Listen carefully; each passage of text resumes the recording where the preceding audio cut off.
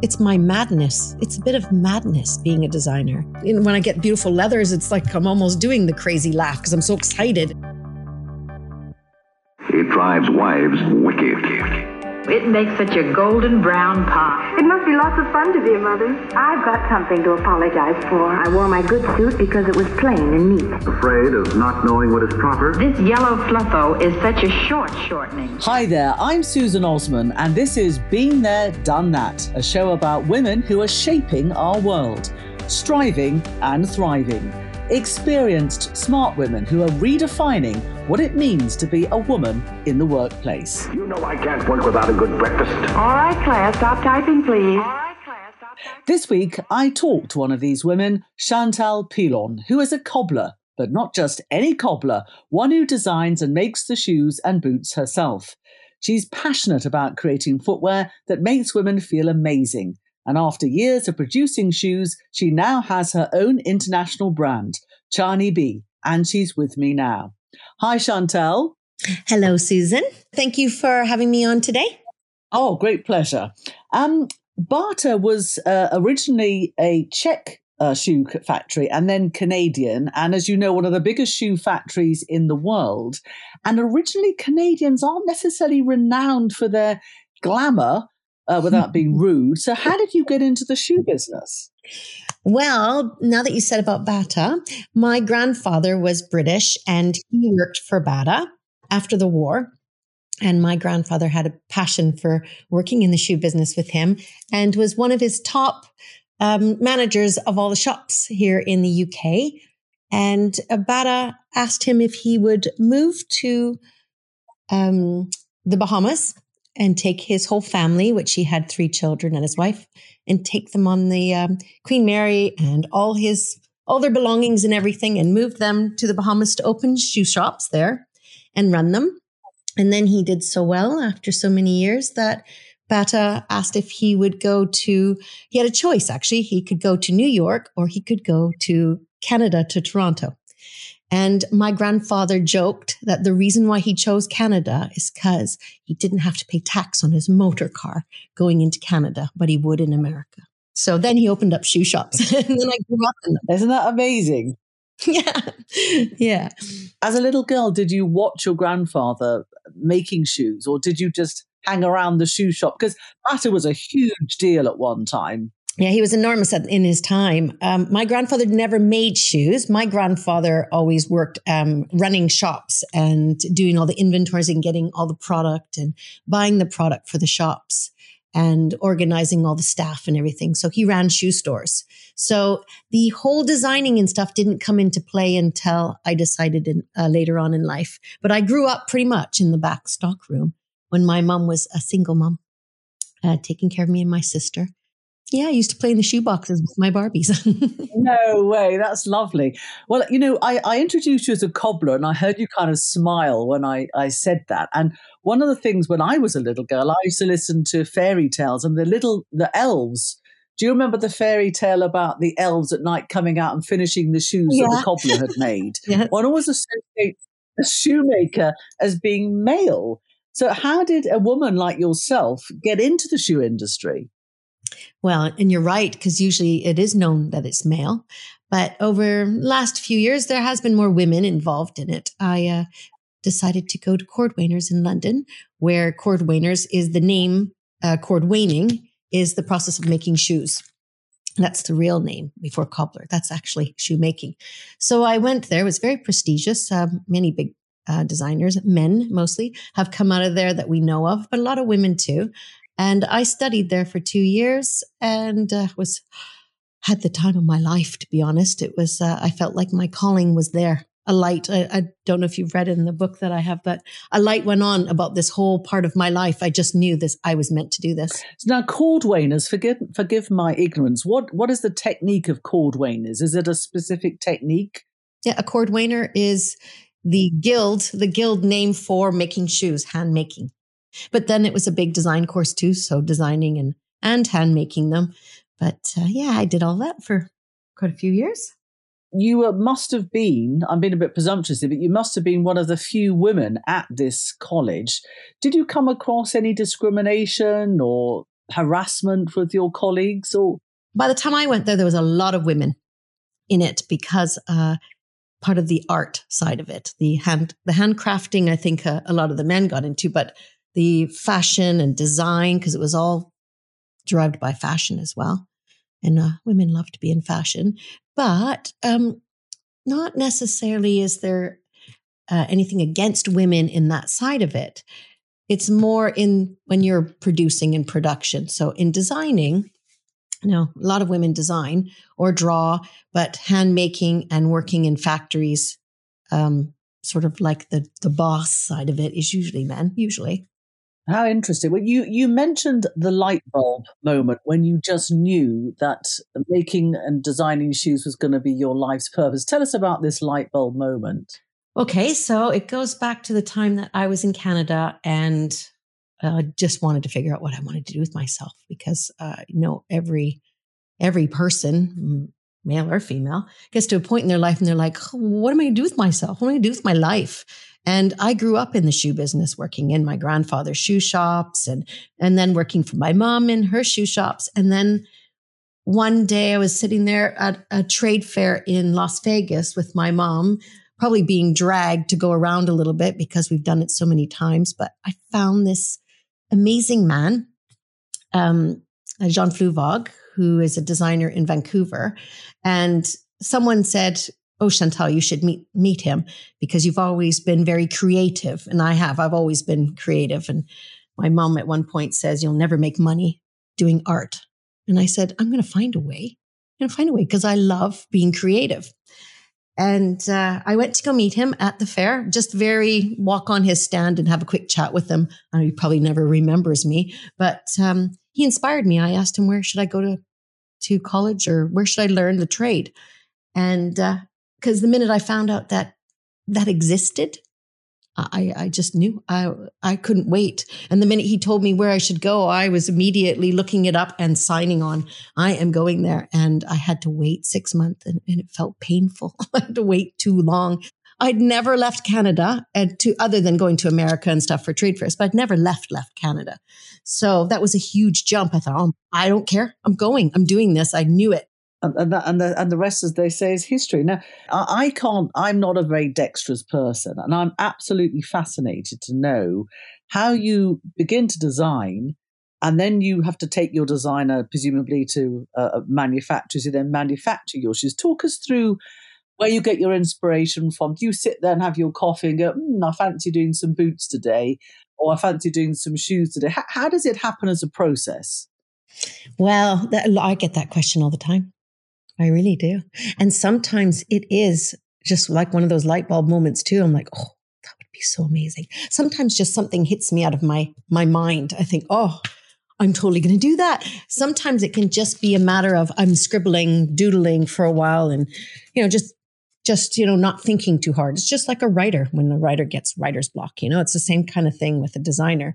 And any kind of art is that things you see and things that happen in your life, maybe, I went traveling, let's say somewhere, and I was inspired by a lovely glass of Aperol Spritz. That's, and that has happened. But I've sat there, had a lovely glass of Aperol Spritz, and I've been in a lovely place looking at people walking by and what they're wearing and their colors and the color of the orange and the Aperol Spritz, just silly things like that. All of a sudden turn into an idea. And then they evolve from that. And then my scribbling of my ideas, I put little tiny scribbles down, little drawings, little notes to myself, try and remind myself that, okay, I'll come back to that later. I come back to it later. I'm scribbling, designing again. I'm going to come up with something new. And maybe a customer also came in my shop and said, you know what, Chantal, I wish you would make something like, and I'll think, I have a good idea. And sometimes it's that too. Is it fashion or comfort when it comes to your shoes, or do you have both? It's both. Has to be. The real reason why I built Shani B was because of all the years that I've designed for big corporate companies. I was designing for Kenneth Cole in New York. I traveled all over the world designing for him, and he's amazing to work for. And I've designed for comfort brands and that. And the problem to me is that a lot of product that's out there right now is just either a cookie cutter or they're taking all the good stuff out, or they have to keep price points at a certain price. So all the leather is maybe a lower quality, or they're putting synthetic inside, or, they're not doing the full product like it used to be done a long time ago when it wasn't about that.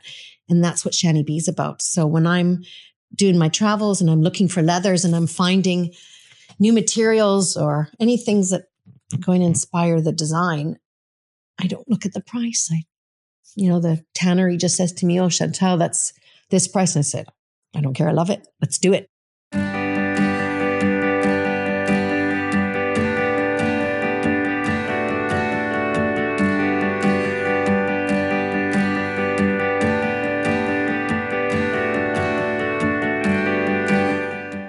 I'm talking to Chantal Pillon, and you're listening to Been There, Done That. Chantal, I love it that you talk so passionately about the leathers and the colours and the designs. But if you've never seen a Shani B shoe, what do you think makes your shoes or boots distinctive? Well, everyone that's ever had a pair of Shani B know, first of all, most of my shoes are fuchsia lining inside. They have to be pink. Most people know that. But I put a lot of cushion inside. I think about women's feet. So a lot of times when I'm designing them, I think about the pitch and the pitch of the shoes, so that the shoes don't feel like you're standing on the end of your toes when you're wearing a high heel. You're pitched beautifully and straight so that you're not toppling over. So my shoes are balanced properly, where a lot of product these days are made so fast, they're not balanced. A lot of Shani B's are just also known for beautiful materials and colors. And a lot of people say, "Oh, I think I just saw a Shani B shoe, a lady walking with a pair down the street." And usually it is mine, because they are distinctive, that they're unique and they're full of color, and they're just an expression of a woman's love for beautiful shoes. Do you think there's a psychology of shoes? Yes, most definitely. And especially if you love shoes, a lot of women, and I'm sure you can remember, there's at least one story that you'll have in your life about a favorite pair of shoes. And I have women always that come in here and say, "Oh, I had these shoes that I bought when I was a little girl," or I wore these shoes when I went on holiday. They'll remember. Shoes have a very a love attachment to them. A very passionate feeling. Women tend to feel like a memory is attached to those shoes. And I always say to my customers, I hope that these bring you to beautiful places and you have fabulous memories wearing your pair of Shani B's. And I really do wish that. I hope that a lot of these women one day go, "Oh, remember those Shani B's I had?" And they do already do that. It's very interesting you should say that. When I was at school, we had to have brown shoes for outdoors and black shoes for indoors. And it was really boring having to change shoes when you're in and out. But I remember having this brown pair of lace-up shoe-like boots, and I really, really loved them. And I was always wanting to go outside so I could wear the brown shoes rather than the black shoes. And I remember snapping the heel one day.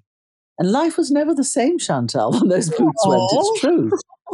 There is a saying, isn't there? You can always tell a man by the shoes that he wears. So it's a slightly gender-biased comment. But do you think that is the same with women, that you can see a woman beautifully turned out and then you look at her shoes and then she's got trainers on? You think, oh well, never mind. Well, she can have trainers, but they better be awesome trainers at least, not shabby trainers. Because trainers is the fashion right now for some, but at least don't let them be shabby. Let them be cool. But it is interesting talking about women and shoes. There is something very confident building about shoes. I mean, what is it about shoes that can raise our self-esteem? Oh, definitely. Especially if they're expensive shoes. Yes, but they're putting on a pair of heels. Just putting on, even if it's a 2-inch heel. Okay, no, you don't even need the 5-inch heel. 2-inch heel can make a woman's posture feel more confident. What shoes are you wearing at the moment, Chantal? Oh, I'm wearing my very favorite, Honey. And that shoe is when someone comes in here and asks me, "What is your favorite shoe?" Out of everything you've designed, I will always say Honey or Coco. And they were a design that I started about 2 years into starting my brand. I said to the factory, because I'm also known in the industry as I like to invent a little bit. And there's only so much you can do in footwear because there's a lot of rules. But I've always liked to see if I can push the rules a little bit. And these are hand lasted. So they're made by hand, but they're unlined cowhide. And making an unlined dress shoe, the factory even said, that's impossible. I said, no, it's not. Come on, let's do it. There was many tries to do them and we finally achieved it. And now one of them has 13 colors in it and the other one has 8 colors, I think, or 7 colors now. And they are slippers with a heel, I call them. You clearly are very passionate about what you do. Can you ever see a time when you won't be making shoes? Or did I say that word, retirement? Gosh, well, that's boring. I'm not going to stop doing this. I might evolve. That's be wonderful. Evolve into the future of Shani Bee growing, which would be nice. And maybe I'll have the brand grow larger so that I'll be designing behind the scenes a bit more, which would be really nice as well. From the beginning of starting Shani Bee here at Milsom Place in Bath, I started it as a 6-month pop-up because my whole plan was to sell these shoes to boutiques all around the world. And it still is. And to have people understand what I'm all about and the whole theory of the brand. But at the time that I was trying to set it up, the country, England here, didn't quite understand it. They wanted brands that everybody knows, or they wanted cheaper brand or a really high-end brand. So they weren't fitting, the brand wasn't fitting in to the little, area that it needed to for a lot of shops. So I thought, well, I'm going to do this 6-month pop-up here in Milsom Place. And I kept saying to the customers, I'm only going to be here for 6 months. And then I signed another lease. All right, let's do another 6 months. And here I am 9 years later. But when the COVID that's brilliant. hit, yeah, I know. So it just happened. And I'm still on a pop-up, by the way. And they're just trying to keep me here.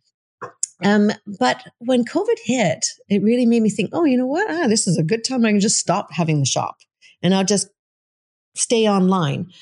And online was really good for me during the lockdown. Thank goodness. And I had a lot of customers emailing me and calling me on my phone saying, please do not shut that shop. That is my shoe store. I'm getting the sense that you have a kind of a bit of a following amongst your shoe buying clientele, that once they buy one of your shoes, they come back. Mm-hmm. Obsessed, very obsessed. And that's wonderful because I'm just as obsessed making them. Do you ever meet is there a kind of a cobblers consortium that you get together and you discuss ideas, or are you all quite secretive? And I don't know. I think that's how it is. I think we're just keep to ourselves and design like mad. It's just the way it is. We meet in factories, when I travel, and when I used to travel, I'd meet up with other designers and people that design. And of course, we have lunch with whoever our agent or the factory that we're with that day and chat a bit, but never really goes more than that because you are sort of your own identity and you're doing your own thing. It's my madness. It's a bit of madness being a designer. And when I get beautiful leathers, it's like I'm almost doing the crazy laugh because I'm so excited. And it is just part of all the creating and loving the passionate things that I love to do. And I think a lot of other designers are like that with their own brand and whatever their thesis is. There's a big passion behind it. I'd like to know, how can you be both creative and profitable? How can the two be balanced without compromising? Well, I guess a lot of times it's a gut feeling when I'm designing it that I know that I have people that will love what I'm doing. Plus, in the very beginnings of certain designs, the factories are amazing. They allow me to make 6 pairs. And then I can watch and I can watch it grow. And then as it grows, then of course they bring down their prices to me. The prices go a little bit lower as the quantities go up. That's just how it works. How hard has it been, Chantal, to be an entrepreneur, businesswoman, and be creative? Is it been a lonely place? Mm-hmm. Yes. Yes, it can be very lonely. Many women, no matter what industry they're in, I think women in particular feel very lonely in it, because if you're really passionate about something and you are putting your everything into it, a lot of times there's no time for a lot of other things. I'll meet people that maybe just see me as, well, she does a designer and she wouldn't understand me. I'm just, average, but I'm not pretentious by any means. I like to be friends with everybody, but it can be quite lonely to make friends because they're maybe looking at you. They say, oh, you must be nice, get to travel, need to do this, and a little bit of jealousy. And, it's a bit hard that way. The men always go on golfing trips together. And they always go on, they go on and do these man stuff together. And the girls are never invited. Like I used to work for big companies. And of course, all the guys would be like, oh yeah, we're going to go and do this. We're going to go do that. And it's like, well, what happened to us? Just because we're women. So that's just life tends to be like that.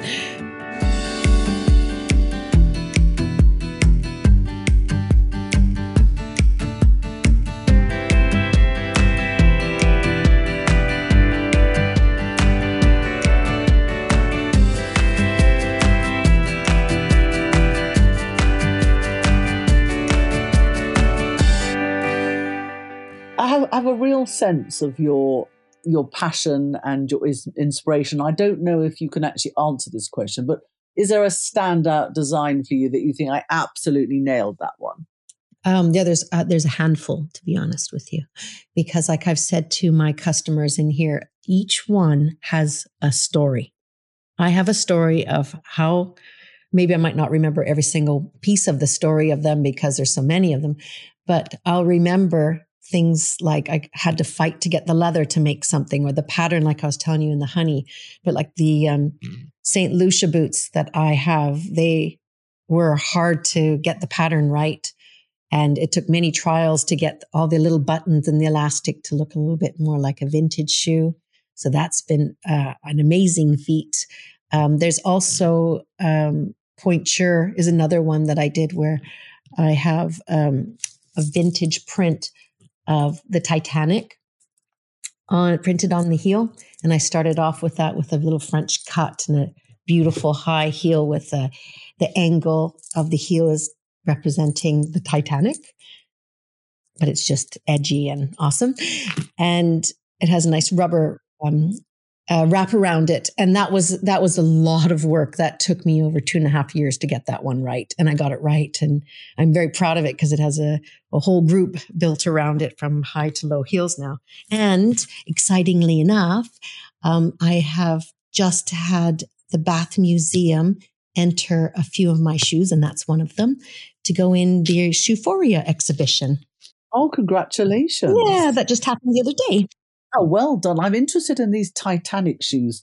So it took 2.5 years from beginning to end. That's pretty amazing. The painful parts usually come from me being a small designer and handing off my designs to the sole factory or the heel factory, or just trying to get things in play. And a lot of times when you're a small designer like me, they don't want to do anything for the little guys like me.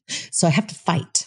And there's a lot of shoes that I've had to fight a lot for. And I don't take no very easily when they say, oh, no, Chantal doesn't have enough quantities for these to make them. I'm like, right. Well, how about in the next 5 years? If we amortize the whole units in the heels over 5 years, that means that we're pre-planning how many pairs we're going to sell over 5 years.